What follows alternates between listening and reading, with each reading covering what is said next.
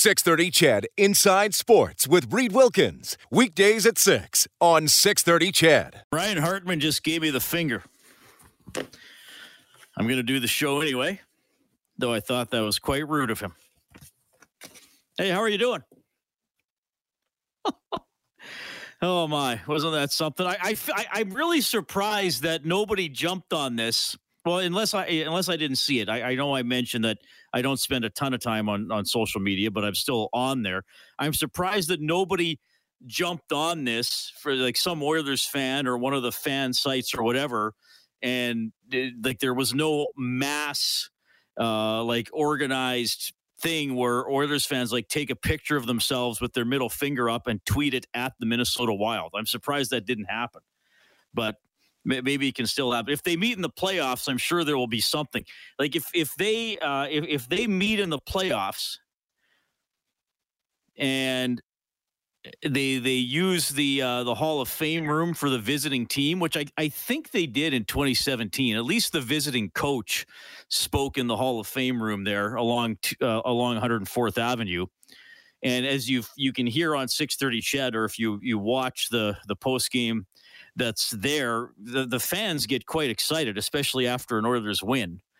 And you hear the MVP chants when McDavid's speaking, and there's been some Woody chants since Woodcroft took over and stuff like that. People being very excited because, the big windows there and people can line outside and watch the players do their post game. Can you imagine, like, if a member of the Minnesota, whether it was Hartman or not, if a member of the Minnesota Wild were to ever speak there, it would just be hundreds of middle fingers extended towards the window. Anyway, I'm not going to flip any of you off tonight. Hopefully we'll have some fun on the show. Here's what's going on in the National Hockey League. The Rangers lead the Flyers 1-0. That is the start of the second period. Early in the second period, the Blue Jackets lead the Canadiens 1-0. Roslovich is 16th, just 4 shots on goal for the Habs. And it's going to be the Kings up against the Avalanche, and that is the game tonight, which most affects the Edmonton Oilers.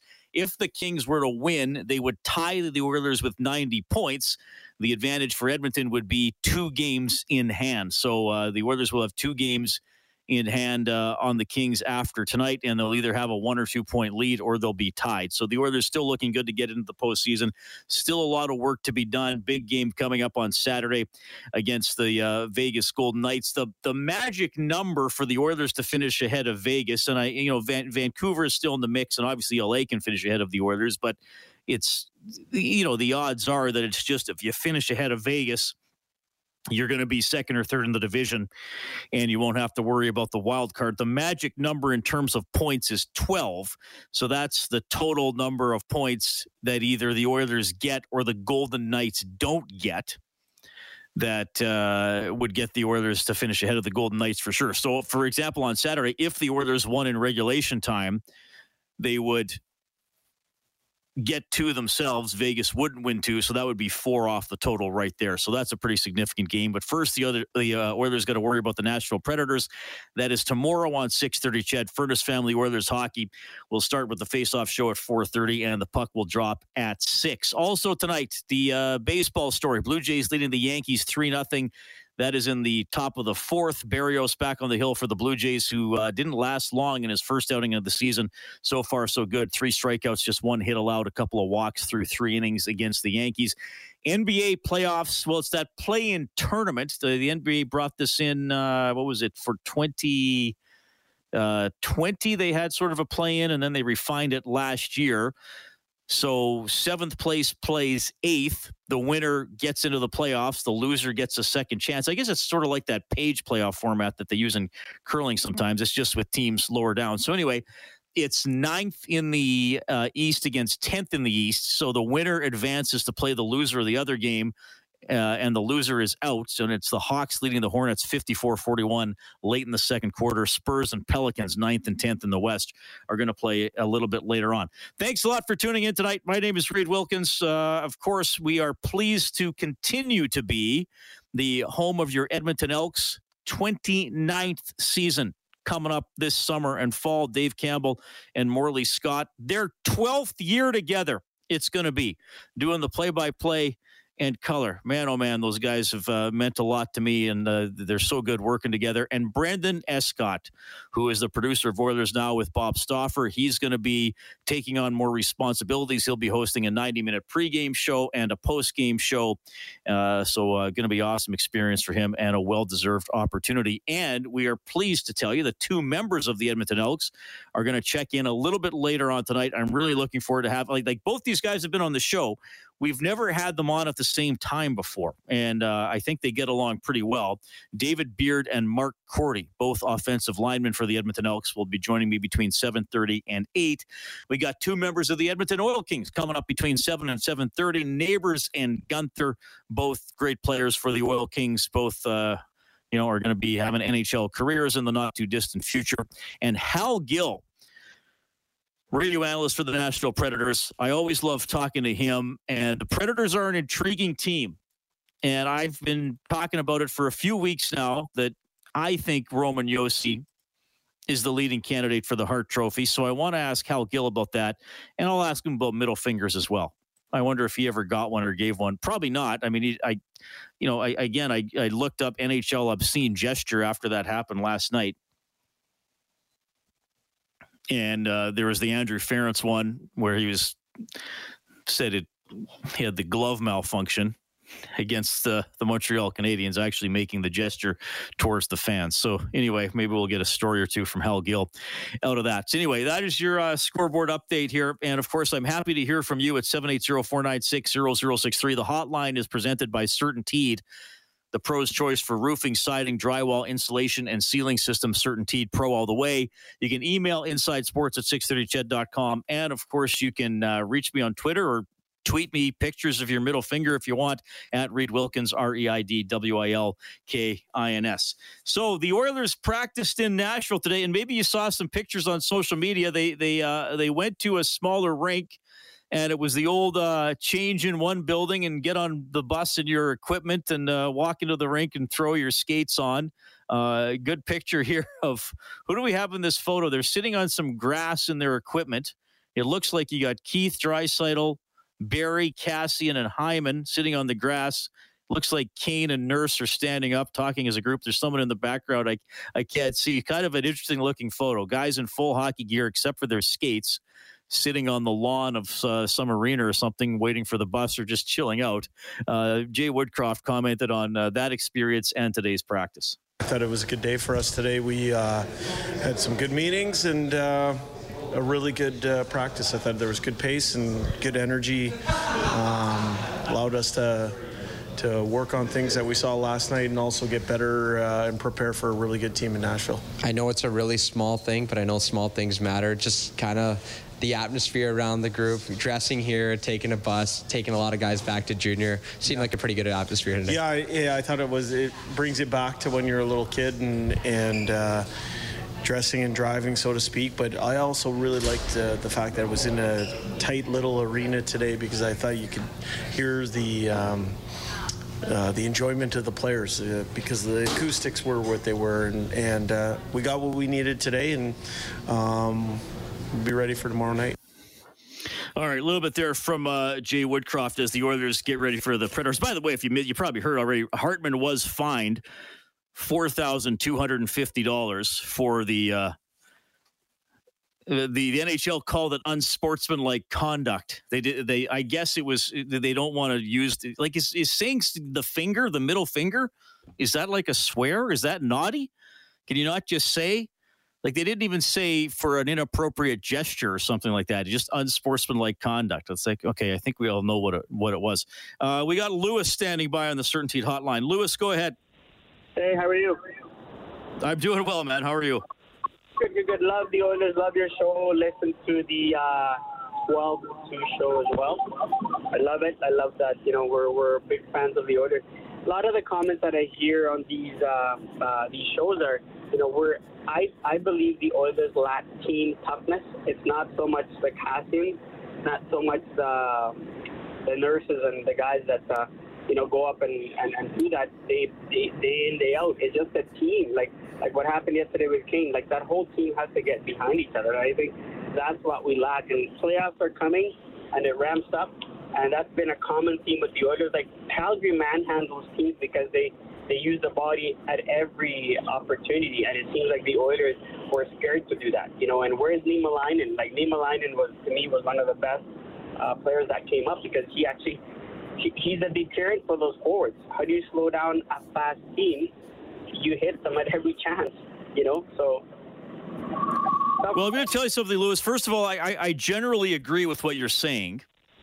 And I know some people are going to hate to hear this, but I think there's some things that are just staring you in the face, and they're true, even if they make you uncomfortable or might make you a little pessimistic about the fate of your team, is that the Oilers are generally not built as a physical team. I think they have some players who can play physically, and certainly Kane, Nurse at times. I think you want Nurse on the ice as much as possible. I think they have some players who can play heavy and forecheck and can protect the puck. Draisaitl and Hyman and again Kane. I think they have some players who are persistent, but.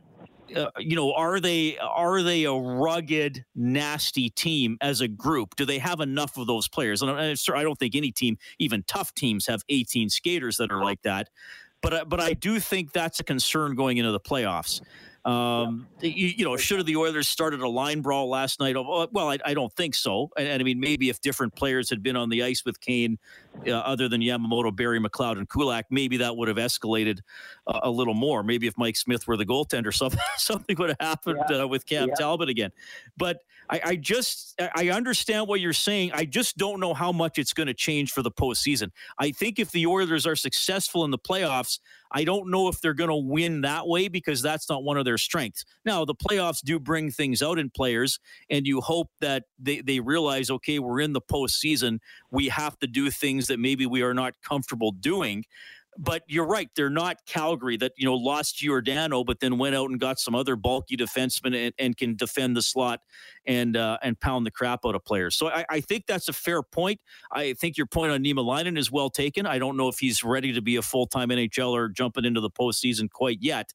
But I think that's a fair comment, which I'll talk more about as we move along tonight. I know there's another folk or two on hold here. We got to get to a quick timeout first. It's Inside Sports on CHED.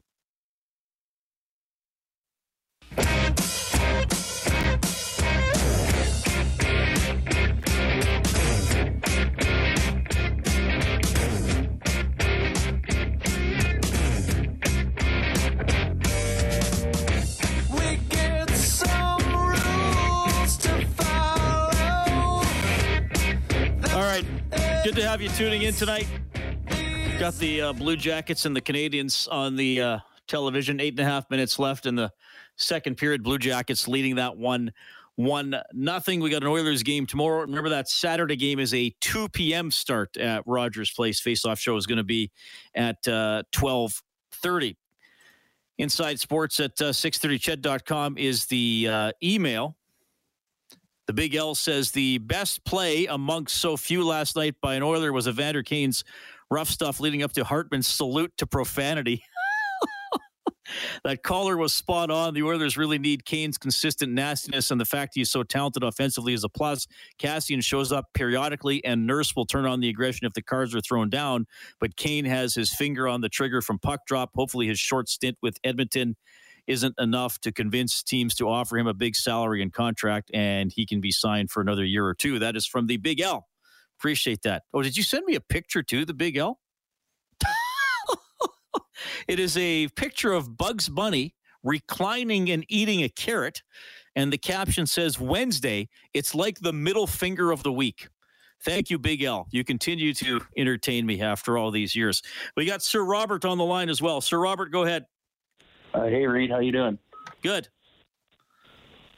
Well, I think last night, honestly, I got to say, last night about the game, I think it was a bit of a one-off.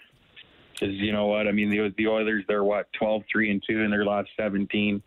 So I mean, you know what, I think I think they're going to bounce back tomorrow against Nashville. Personally, I think like